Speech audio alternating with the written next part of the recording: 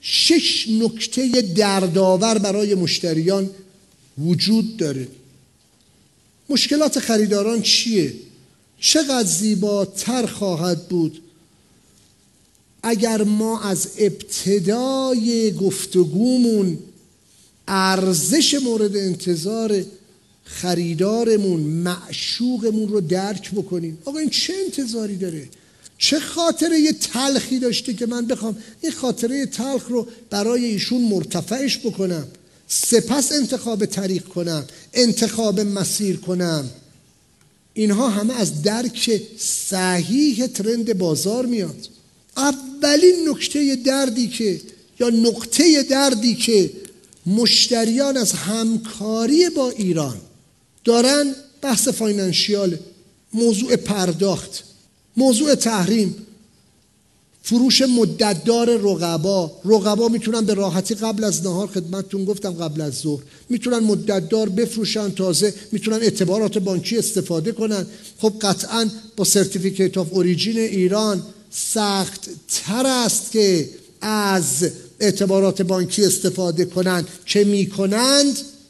گفتم تحریم محدود کرده است، مسدود نکرده است، ولی به هر حال فاینانشیال. آقا ما میترسیم با ایران کار کنیم. آقا گفتم we have overseas offices. خب مشتری باید بگیم آقا نگران نباش، ما دفاتر خارجی داریم. موضوع پروداکتیویتی، بهره‌وری، امنیت و ایمنی محصول شما، بهره‌وری محصول، بهره‌وری خطوط تولید خریداران رو افزایش میده، کاهش هزینه‌های تولید رو موجب میشه.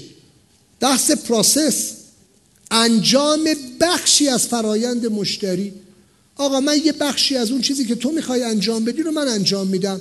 میخوای من این بسته بندی رو بریزم تو نایلون شفاف ترانسپرنت، تو بعداً این نایلون شفاف رو وارد کن، با تعرفه کمتر کاستم دیوتی تو پرداخت کن، بگو فلس، بخش دیگرش رو در کشور خودت انجام بده، بکنش تو جعبه، بعد برید پروداکت آف کانادا.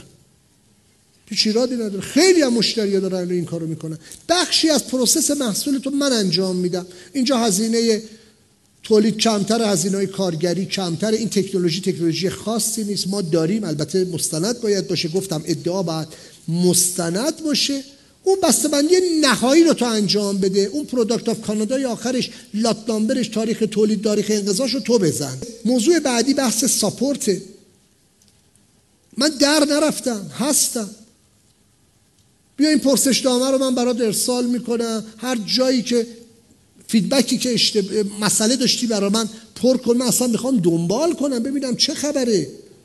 برای خودتو در عقد قرارداد تو کوئسشنرها رو بفرستید.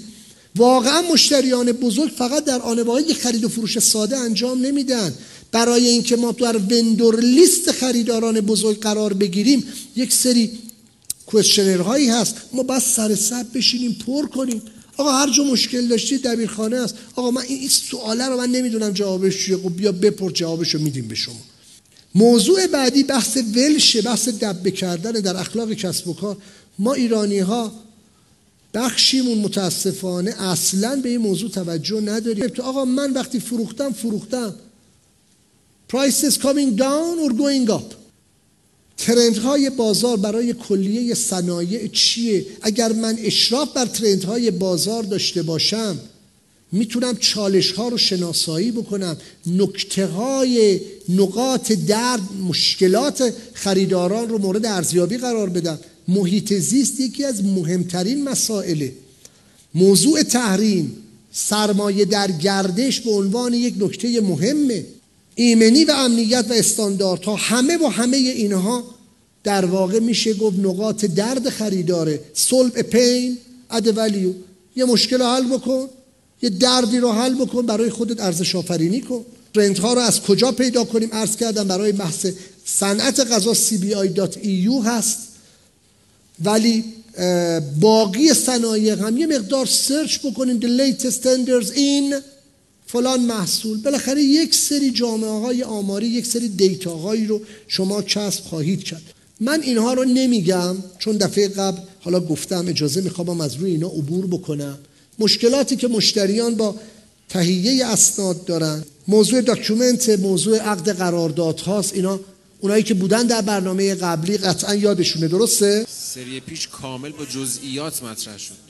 مشکلات قرارداد رو، مشکلات مطالب مهمی که در بحث عقد قرارداد، در بحث صورت حساب، چگونه پروفورما اینوایس رو صادر بکنیم، چگونه پرچس اوردر صادر کنیم، کامرشیال اینوایس صادر بکنیم. کانال ارتباطی، فرستنده پیام، گیرنده پیام مشخص شد.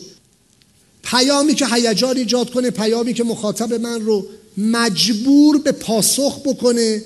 حالا من از چه طریقی میتونم این پیام رو ارسال بکنم؟ آقا من زعفرون دارم، زعفرونم رو در چه کانالهایی بفروشم؟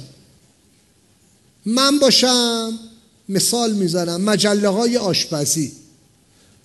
من باشم زعفرون و ویژگی‌هاش رو در میارم، میرم تو مجله های سلامت محوری که مثال میزنم در مطب‌های پزشکانه.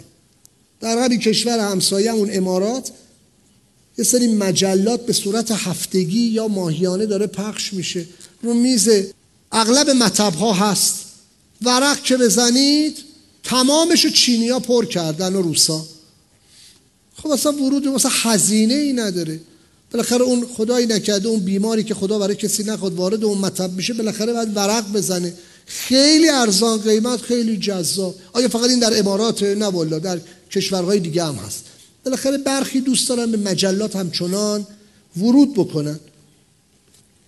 اگر مشتریان رو پیدا کردیم، ارزش‌های مورد نظر اونها رو درک کردیم، تطابق دادیم و خودمون رو در حد و اندازه مشتری دیدیم، اون موقع بر همون اساس میایم کانال ارتباطی تعریف، طراحی و عملیاتی میکنیم. محصولی رو که میخوایم به بازنشسته‌ها بفروشیم، با توجه به محدودیت منابع مالیشون کجا باید باشیم، کجا باید بفروشیم؟ قطعاً نزدیکترین محل به سازمان تأمین اجتماعی، دم بانک ها، دم پارک ها. محصولاتی رو که میخوایم به صاحبان سرمایه بفروشیم، به کارخونه داران بفروشیم، خب نزدیکتر به شهرک های صنعتی، فرودگاه های خارجی، حالا مجلات اتحادیه های مرتبط. یه مثالی رو فکر میکنم اون دفعه زدم.